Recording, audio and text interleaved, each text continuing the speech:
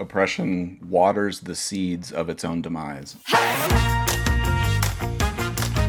Welcome to The Internet Says It's True, a show where we learn something new every week, part of the WCBE podcast experience, and I am glad you're listening.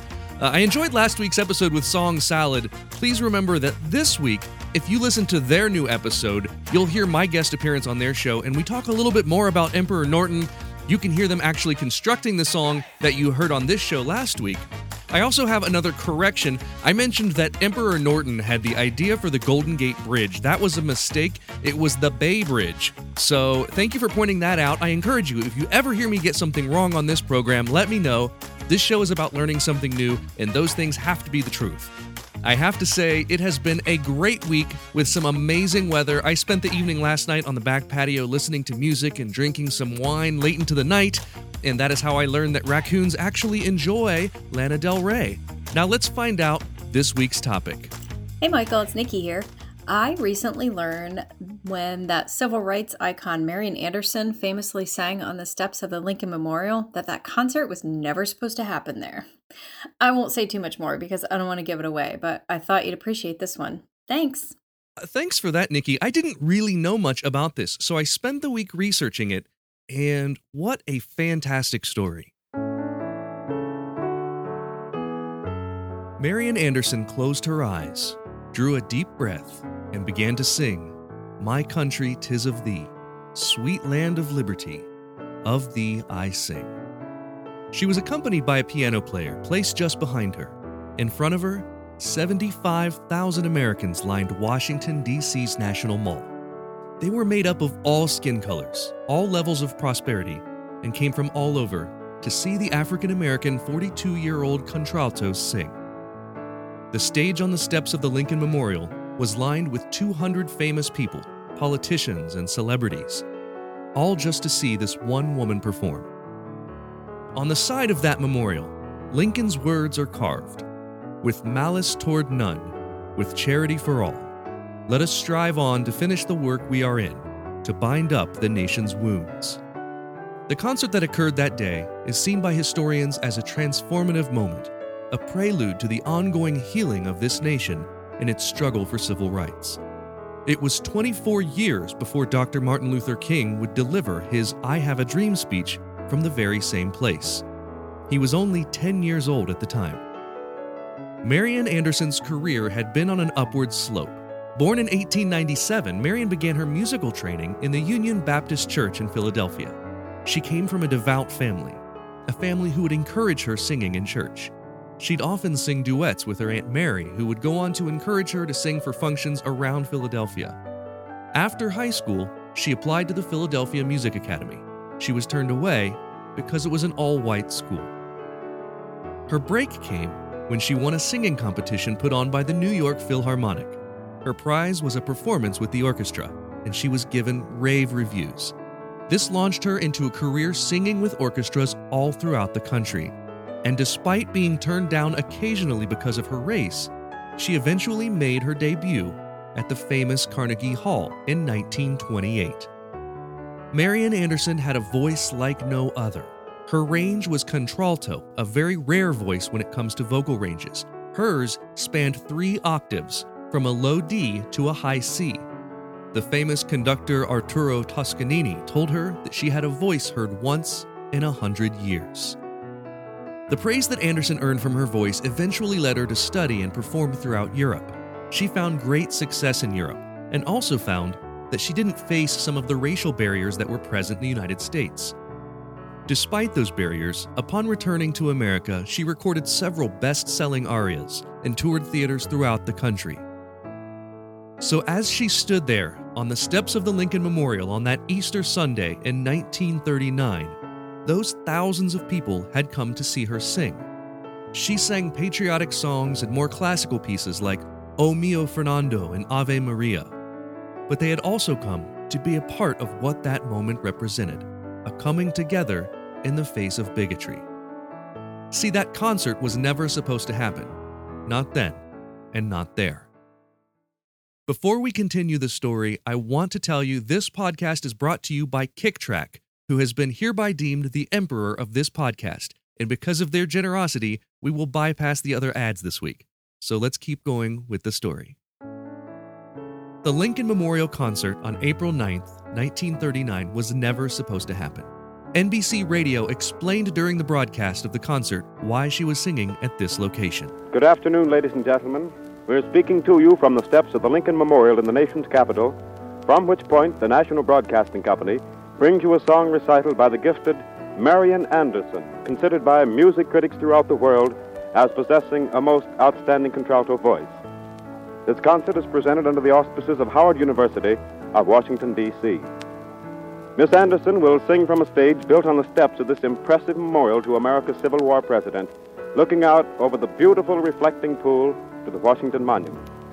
Marian Anderson is singing this public concert at the Lincoln Memorial because she was unable to get an auditorium to accommodate the tremendous audience that wished to hear her. But that wasn't really the whole truth. Here's the real story. For the previous 2 years, Anderson had held an annual concert to benefit the Howard University School of Music.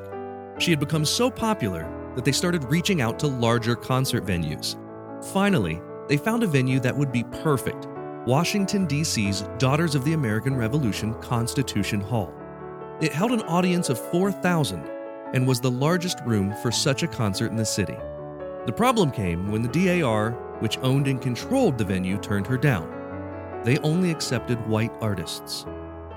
Howard University and Marian Anderson knew this policy existed, but hoped that due to her widespread appeal and fame, they would consider lifting their policy. They did not. Their whites-only rule was relatively new, and it was a response to an incident 9 years earlier, in which a black singer, Roland Hayes, said he would only perform at Constitution Hall if they used integrated seating, because the venue had a blacks-only section in the very back. The D.A.R. agreed to opening up the seating, and the public was outspoken in their disgust.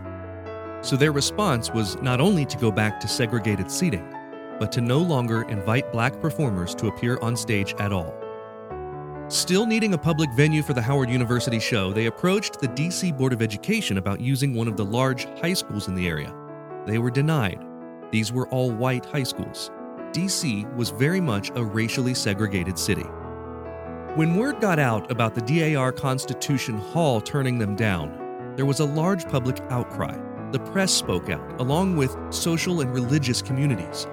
And when word got to Eleanor Roosevelt, who was a member of the D.A.R., she decided to take a stand. Eleanor Roosevelt had met Anderson 3 years earlier when she was invited to sing in the Monroe Room of the White House. The two had remained friends, and when Roosevelt received word that this organization, to which she had belonged since 1932, wouldn't let her friend sing on stage, she penned a letter to the group. My dear Mrs. Henry M. Robert, I am afraid that I have never been a very useful member of the Daughters of the American Revolution. So I know it will make very little difference to you whether I resign or whether I continue to be a member of your organization. However, I am in complete disagreement with the attitude taken in refusing Constitution Hall to a great artist. You have set an example which seems to me unfortunate, and I feel obliged to send in to you my resignation. You had an opportunity to lead in an enlightened way, and it seems to me that your organization has failed. I realize that many people will not agree with me, but feeling as I do, this seems to me the only proper procedure to follow. Very sincerely yours, First Lady Eleanor Roosevelt. While this didn't persuade the D.A.R. to change their mind, a Gallup poll conducted at the time found that 67% of people approved of Roosevelt's actions in resigning from the organization. Remember, this is the same public that complained about integrated seating just 9 years earlier. The D.A.R. itself is one that had become whites only, despite the fact that the number of African Americans who fought in the Revolutionary War are known to number somewhere between 5,000 and 8,000. They weren't represented by this organization. At one point, the Philadelphia Tribune referred to them as, quote, a group of tottering old ladies who don't know the difference between patriotism and putridism, end quote. By now, the issue had risen to the point of a news story that interested the public. and that's what helped raise this small concert to one that would be remembered forever. Very quickly after the D.A.R. denied Marian Anderson access to use their venue, several members of the community, including NAACP figures Walter White and Charles Edward Russell, worked with Anderson's manager to think bigger. They approached Secretary of the Interior, Harold L. Ickes, about holding an open-air concert on the National Mall. Ickes, a white man who had made it his work to advance the plight of African Americans while serving on Roosevelt's cabinet and who had actually been a past president of the Chicago NAACP, agreed to the idea. It was quickly approved by President Roosevelt, and the date was set for that Easter, April 9th. Anderson was given a police escort to the stage that chilly April day. She arrived wearing a mink coat and stood on the stage behind about a dozen microphones that would broadcast her concert not only to the huge crowd gathered to hear her sing, but to be carried live on numerous radio stations throughout the country. She stood for a moment before beginning and seemed to be in awe of the huge crowd. This concert, which was supposed to be for a crowd of 4,000 to benefit Howard University, had now grown into a national event, a celebration of those people who were there to, in a way, speak out against segregation. A sea of 75,000 in person and millions listening at home. Harold Ickes had introduced her. Distinguished guests, ladies and gentlemen, in this great auditorium under the sky, all of us are free.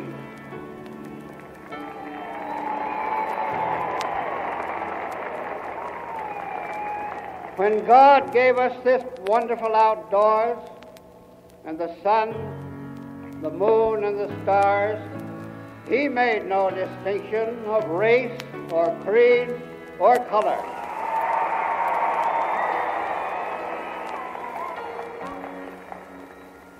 And 130 years ago, He sent to us one of His truly great, in order that He might restore freedom to those from whom we had disregardfully taken it. The concert that took place that day has been hailed as a milestone for civil rights. That same year, Anderson was awarded the Spring Arm Medal for Distinguished Achievement by the First Lady. She'd spend the rest of her life being asked about that day. She was the very first person to ever receive the Presidential Medal of Freedom in 1963. She was awarded the Congressional Gold Medal in 1977, the Kennedy Center Honors in 1978, the National Medal of Arts in 1986, a Grammy Lifetime Achievement Award in 1991, and 24 different honorary doctoral degrees. Before we move on in this episode, I thought I'd leave you with that opening song provided by the National Archives. Here's Marian Anderson on April 9th, 1939, singing My Country, 'Tis of Thee.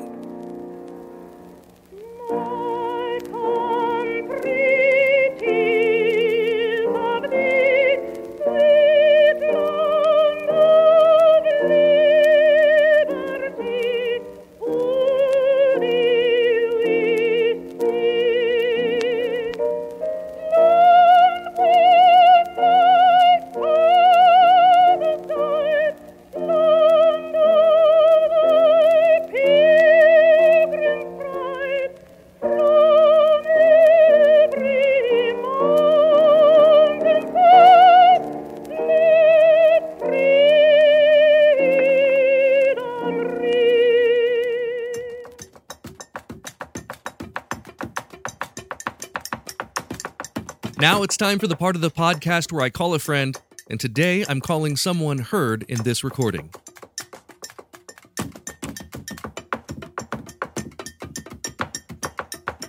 That was So Percussion performing for NPR's Tiny Desk. So Percussion is a New York-based touring percussion group who has performed in Carnegie Hall and many other famous venues around the world. And I welcome to the show Josh Quillen, a member of So Percussion, director of the NYU Steel Band and Chamber Music Program, and one of the educators of the steel drum class at Princeton University. It's good to see you, Josh Quillen. It is good to see you too, buddy. How are you doing? Really good, really good. You and I have been chatting a lot lately. We have what we call our, I compare it to When I was growing up in Urbana, Ohio, there was a group of old men that would sit in the front of the local McDonald's and drink coffee out of those little white coffee mugs and chat about news of the day. And that's what I consider when you and I text each other early in the morning about issues going on in the world. That's sort of how I feel about that. It makes me happy in my heart that we can do that. Coffee, like it happens I think it happens at every major chain establishment, like from Cracker Barrel to Dunkin' Donuts to Starbucks to McDonald's. Like, I'm getting close. I understand that vibe now. I'm getting closer to that age. And yeah, it's fun to chew the fat. Sure. And for those of you listening, Josh Quillen and I went to college at The Ohio State University together back in the 90s and marched alongside each other in the Ohio State University marching band playing the drums. And then Josh continued with his percussion through Akron, University of Akron, through Yale, and now through everywhere in the world. This guy travels more than I do, which is saying something. We've just done an episode about this topic that we're going to talk about. So our listeners already know this answer, but you haven't been listening. So here's your first question. And for this first question, we're playing for an embarrassing story about our days attending Ohio State together. So if you get it right, I'll tell an embarrassing story about you from college. Wait, no, if you get it wrong. If you get it wrong, I'll tell an embarrassing story about you from college. You can tell it either way. I don't care. Okay, and if you get it right, you can tell one about me. Okay. All right. Marian Anderson was a contralto vocalist who performed a very famous concert on the steps of the Lincoln Memorial in 1939. The venue was changed from the original venue, however. What was the reason for the venue change? And we have three options for you. Mm-hmm. A, she was supposed to sing at the New York World's Fair, but they didn't have a concert venue. B, she was supposed to perform at D.C.'s Constitution Hall, but the Daughters of the American Revolution wouldn't allow her because of her skin color. Or C, she was supposed to sing at the Grand Canyon, but the arid Arizona climate prevented her from being able to sing. I don't want to think the worst in people, but I think it might be B, but I'm going to land on B. You are correct. It is B. I know that you are the type of person who does not think the worst in people, but it is true. It was 1939, which... That's why I said it, because I knew the date. Yeah, like, and it's good 25 years before the major push for civil rights in America. But the end result is that 75,000 people attended that concert, and had it been allowed to go on in Constitution Hall, it would have only been like 4,000 people that ever saw that. And so it did create a transformative moment long before. I mean, Martin Luther King was 10 years old at this time, and as a kid cited this concert as something that he remembers being a moving thing in his life. Well, oftentimes oppression waters the seeds of its own demise. So I think it doesn't surprise me that it was well attended. And who said that? Did you say that just now? I just said it right now. I'm sure somebody else said it, and I'm just sort of like, it was in the ether, and I just said it. But I was going to say, I think about that a lot. You should tweet that if that hasn't been said by someone else, because that is you something. Tweet it and claim it as your own, because I hate Twitter. Okay. As we all should. Take all the backlash. That's fine. As we all should. Yeah. Don't cancel me because it was Josh Quillen who said it. So I don't know what you got it right. So you can tell an embarrassing story about me from college. Oh, it's for also okay. So every question I got to tell a story. Not every question. Each question has a different stakes.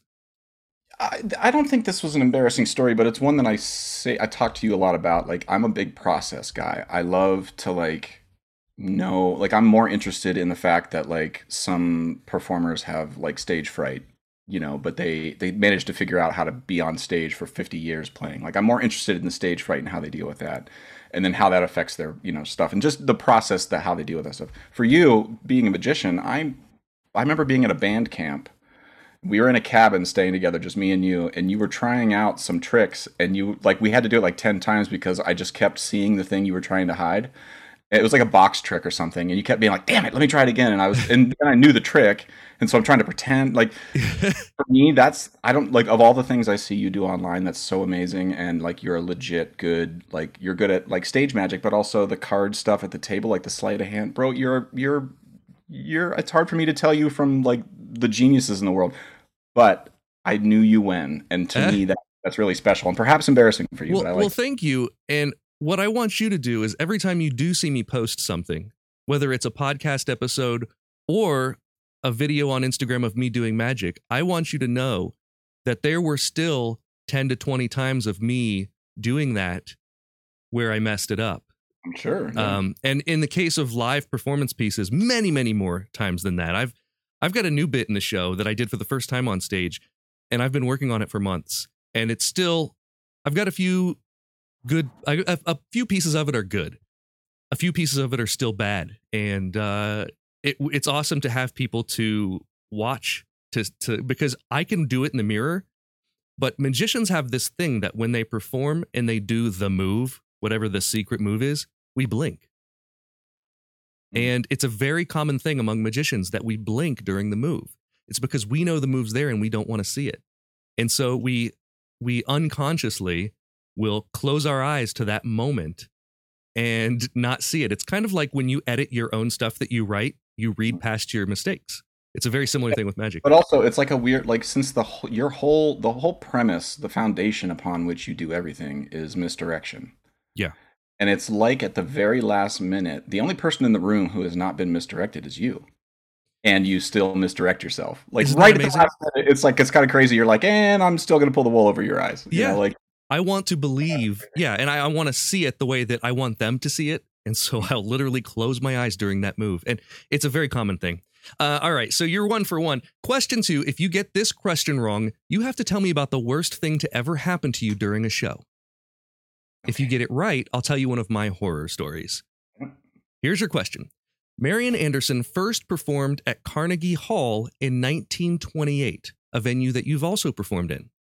What Russian composer guest conducted the orchestra on the venue's opening night in 1891? Was it A, Peter Tchaikovsky, B, Igor Stravinsky, or C, Ivan Drago? it's definitely not Ivan Drago. I'm going to say I'm terrible with dates, and all of my music history professors are going to just cringe, but I'm going to 1891. 1891. I'm going to say Tchaikovsky. You are You want me to correct. say- It is Tchaikovsky. Thank you, God. Mike, I have a degree from Yale. I should. Okay. All right. I was like, Stravinsky, I'm pretty sure he was doing stuff in the late 20s. Like, you know, he was in there. Okay. So okay. this is, according to the website Untapped New York, conductor Walter Damrosch knew he needed a big name draw for opening night in Carnegie Hall. Tchaikovsky was the it composer of the era. He conducted 5 of his pieces and kept a notebook entitled Trip to America that documented his experience in the New World. The Carnegie Hall website reports that this small notebook was discovered in one of his suit pockets after he died. And so there are some really interesting things. They've found that notebook and translated it, and there's stuff like, what kind of cigarettes do American men smoke? Where can I go to find the best food? Like things that anyone would think when you're going to a new country. Really interesting stuff. Very cool. Well, I'm glad I got that right. You That did makes me get that right. So I'll tell you one of my horror stories. This happened when I was in college, and I was performing with a girl that I was dating at the time. And there was a trick. I don't know if you remember this, but I would cut a girl into 4 pieces and then rearrange her body. Mhm. And the blades that I put through that box were very real. They weren't sharp, but they were steel and solid. And she had to be in a certain spot at a certain time. Called the Mike Kent. That's what this move is called, the Mike Kent. Yeah. And so she was not in a certain spot at the right time. Yep. This was in front of an audience during a show, and I slammed the blade into the back of her head while she was inside the box. Knew it immediately because I heard her fall. And she spent the rest of the trick crumpled into a ball in the very, very bottom of the box, which ironically is where she needed to be for the rest of the trick. It didn't go well. She was fine in the end, but we broke up. So, Well, I'm sorry to hear that, Mike. I'll give you an embarrassing story real quick, though. Okay. My very first marching experience with the Ohio State Marching Band at the Cincinnati Bengals game, I lined the band was split up on 2 halves of the field, and we marched on and met in the middle. I lined up on the wrong side of the field and didn't realize it until about 45 seconds before we were about to stand up and go. And I stood up and ran right across the field, right past Scott Summers, who was the drum major, and he just looked at me like, what in the hell? And everybody's hissing at me and like doing the thing that the marching band did. you know? And I got in my right spot. And here's So here's a little thing about perspective and perception. I remember being there. I remember doing that game, and I do not remember that. So if that makes you feel better, and so you don't have the marching band nightmares anymore. Well, I do remember having Dr. Woods pointed a little red dot at me as I ran across the field in when we watched film the next Monday. Yeah, in the autopsy the next week. Yeah. Don't be this guy. Don't be this dumb. Oh, fantastic. Well, question 3, the running prize for question number 3 is always one of these stickers. It is a sticker that says, "Tell me what to Google." The show is no longer called that, but I ordered these stickers before I changed the name of the show, and I have a stack of them. This is literally, there are 200 of them. Get a Sharpie out. I know. And, this is exciting news for everyone listening. I did just order the Internet Says It's True stickers. So I will have those in 2 weeks. I will have a whole bunch of them. If you want one, let me know, and I'll send you one. You're right, Mike. That is exciting news. Yes, it is. It's exciting for me because I can let the world know about my podcast by sticking them to elevator floors the world round. I love you, Mike.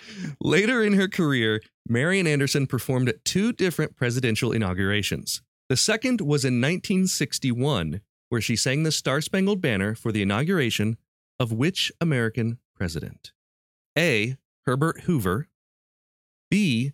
Gerald Ford. C. John F. Kennedy.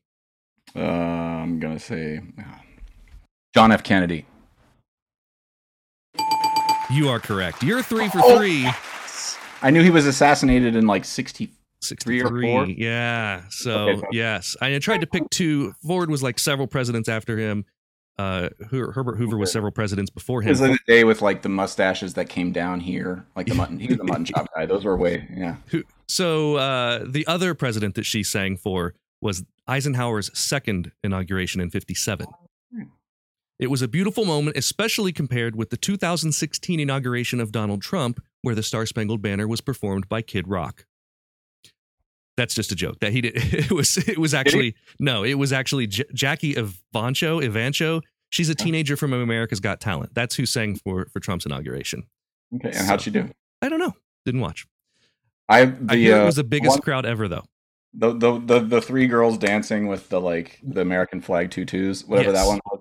Yes. Donald Trump. That was my favorite. Yes. They should skirts, little skirts and big old white cowboy boots, I think, and pom-poms maybe. Yes. Every inauguration from here on out. Just do that. Singing the same song. They get older, they'll be like 95 years old. Sorry, put them in the costume. We're doing it. Okay, fair. I'll watch. Sorry. I'll watch. So you did get that right. So you will get a sticker. Congratulations. Sweet. Question number 4. For this question, we're playing for an audio Easter egg in the next episode. This means that if you get it wrong, you'll have to say a phrase of my choosing in your next podcast, which is the Concert Honesty Podcast. Oh, Mike, that's very thoughtful of you. Yes. If you get it right, I'll have to say the same phrase in the next episode of this show. And here's the phrase. The phrase is, quote, "I have a very specific taste in chocolate milk." Listen, I don't want to write your podcast for you, but if it's me and you, yeah, we need something with a little bit more bite. Well, that's the thing. A bit more skin in the game. You know what I mean? Like, this is we need. But it won't be me and you. It'll be you talking to, unless you invite me back on your podcast. Right. It'll be you talking to someone who I don't know, and saying that might be a complete non sequitur, which makes it so much more fun. A little more buy-in. Okay. A little more, like, I have a let's change it from chocolate milk. Like, what's something else? Like, I have a very this is a family friendly show for mint Oreo blizzards from Dairy Queen. I literally judge every other place that sells soft serve ice cream by what Dairy Queen's mint Oreo blizzard is. It's like going to a bar and judging them by their old fashioned. You know what I mean? Yeah, absolutely. I stand by it. I'm not saying you need to change your ways here, but okay. Well, no, that's fair. I'm game. We'll do that. We'll do that one. And by the way, you have to try my old fashioned. I have been practicing it, and it is great. The pandemic I nailed it. I don't doubt that. I cannot wait to get in a room with you and drink an old fashioned. Oh, that would be amazing. Because of racial discrimination, Marian Anderson was not allowed to stay in many hotels while traveling. Which one of these famous people often opened their home to Marian Anderson as a place to stay? Here are your choices: Clark Gable, Charlie Chaplin, or Albert Einstein. Clark Gable, Albert Einstein, and the first one was. It was Clark Gable, Charlie Chaplin, or Albert Einstein. I'm gonna go. Come out of left field here and say Albert Einstein. Left field is the correct answer. When in doubt, Albert- Charlie out. Have you ever heard that phrase? When in doubt, what was it? When in doubt, Charlie out. Charlie When you out. doubt, letter C, because statistically, that's where standardized tests put the correct answer when they don't. Right, which aren't standardized tests generally are A, B, C, D, correct? Or A, B, C, D, E. Mhm. So I always think like the obvious answer with 3 answers is B because it's in the middle.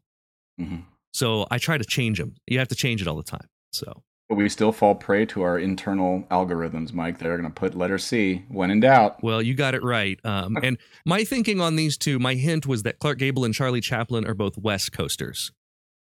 And this was an East Coast thing, Albert Einstein and Marian Anderson. Yeah, because he was like in Princeton at the time, Yes. probably. And He was an older person at the time. He was elderly, but he was very famously against the idea of segregation. He was very anti-discrimination. He often hosted her to stay with him. And he once said, being a Jew myself, perhaps I can understand and empathize with how black people feel as victims of discrimination. That was the reason he was at Princeton, was because he was not in Germany, right? Am I crazy there? Yeah, I guess so. That's true. I'm not a historian, but I think that it doesn't strike me as odd that he would empathize in that particular time period. The other thing too, like being in Princeton isn't, given that I'm ensemble in residence there, like it's a very musically aware town, and so like the idea that he would be aware of, like in a day without social media, yeah. The idea that he would know somebody was coming through and would have the ability to be like, write a letter and be like, come stay with me, and she would get it and then drive to his home. Sure. Like that doesn't strike me as odd, knowing that he came out of Princeton. A lot more thought had to be put into things like that back then because it was a several weeks long process. Yeah. Mike, these are great questions, bro. Thanks, man. We have one more question for you, Josh. This is for all the marbles. If you get this wrong, I'm banning you from the show, never to be asked on again. What music are you currently listening to? Well, I don't listen to music. I only listen to The Internet Says It's True. That is correct. You got this one right. No, I will listen. I don't listen to music on a regular basis because I think about it and play it as a business. And I'm not saying that as a like people shouldn't listen to music, but it's like, do you sit around and just do magic when you're not? No, not anymore. I totally get it. And not only that, but I don't watch other magicians as often as I used to. Right. My mom taught French and Spanish. It's not like she came home, she was watching French and Spanish like sitcoms. Like she watched Seinfeld, and that's the thing. So, but I will say recently, I have been listening to, there'll be a sort of guilty pleasure that I don't care if you think it's bad or not, but it's basically the Dave Matthews Channel on Sirius Satellite Radio. Okay. Is that for nostalgia reasons? Is this bringing you back to college days? Yeah, because you and I had a bonding moment over Carter Beauford. Yeah, Drive In, Drive Out is the song. Like that little 6/8 thing. Yeah. Like where I couldn't do that and you could, and I was blown away. But now as a 41-year-old, I've come back to it. I understand why people think about it as like, it's just stadium rock for bros. I get it. Yeah. I'm sorry. Carter Beauford is an objectively pocketed drummer in a way that Steve Gadd is a pocketed drummer. Like that man does not put a note out of place. No. And I'm sorry, that is a respectable thing, and I stand by it. And another thing about Carter Beauford is when you watch him, it is absolutely effortless. Mm-hmm. Absolutely effortless. You can tell you just look at his hands and how light his grip is on those sticks. And his grip's a little bit different than most drummers anyway, but it's just like, how does he play these intricate rhythms exactly where they should be without making faces? It's incredible. Right. Like I've evolved on Ringo Starr. I don't like his drumming, but I think he's a good drummer. Just because of his ability to keep such metronomic time? It's not even that. It's like, it's, I think if you take Ringo out and sub somebody in, it's not the Beatles anymore. And I have to respect Interesting. That. Okay. I respect that. I think he gets too much credit for the Beatles sound than perhaps he but that's just an irrational thing I have. But anyway, Dave Matthews Band. Absolutely. The second thing I'm listening to, and I don't listen to So's projects quite often anymore. Like I don't listen to stuff that I've recorded, not because I'm insecure. It's just sort of like I spent so much time with it that I moved on. But we have an album coming out on June 25th with Caroline Shaw, who is a singer, songwriter, violinist, producer. She's worked with Kanye West. She's awesome, and she mainly sings on this album. And we did a cover of an ABBA tune called "Lay All Your Love." She and I do a duet with just steel drums and voice. It's one of my favorite things I think we've done as an ensemble. So I really, really recommend it. It's called "Let the Soil." Okay. By Caroline Shaw and So Percussion. Unbelievable. So your answers are Caroline Shaw and So Percussion and Dave Matthews Band. I absolutely will go to my grave with that. If I had to die tomorrow and my grave was tomorrow, yeah, sure. If I'm 90 and I'm like, I want to rethink that, I reserve the right. But right now, I stand by it. We're gonna put that on your grave, on your stone. It will say "Crash into me."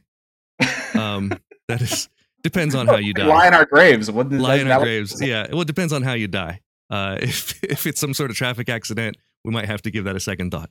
I will die of an over-ingestion of ice chips, Mike, and that is an embarrassing story for another time. For another time. Josh Quillen has been fantastic. Thanks so much for sharing your time with me today and every day. My pleasure, bro, and I look forward to our senior coffee on text. Absolutely. Go find So Percussion. Go watch some of their YouTube videos. They've got many YouTube videos of them performing all over the globe, and connect with them on Facebook and all the places where you normally connect with music. It's SO Percussion. Thanks again, Josh Quillen. Take it easy, man. Well, that's all for this week. Thanks to Nikki for the show topic, Josh Quillen for being my guest, and Sarah J. Storer for voicing the part of Eleanor Roosevelt. I found some kid on the street who I told to say the following. Thank you for listening to The Internet Says It's True. Don't forget to join up on Patreon if you want to see the unedited video of the guest appearance or to hear bonus episodes. You can do that at patreon.com/Michael Kent. Also, if you learned something that you didn't already know from the show, please visit iTunes and leave us a review with 5 stars and a few words. That's the rule. You gotta do it.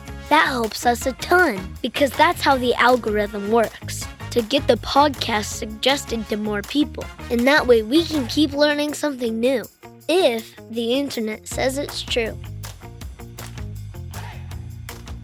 The Internet Says It's True would like to thank the Patreon subscribers whose monthly contributions help make this show possible.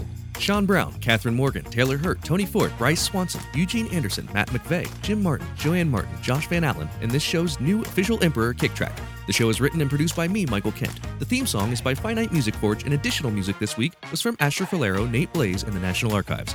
All audio clips in this episode are used for education and commentary and used under Fair Use Title 17 U.S.C. Section 107. You can listen to past episodes by searching for The Internet Says It's True wherever you get your podcasts, and you can see bonus content at patreon.com/Michael Kent.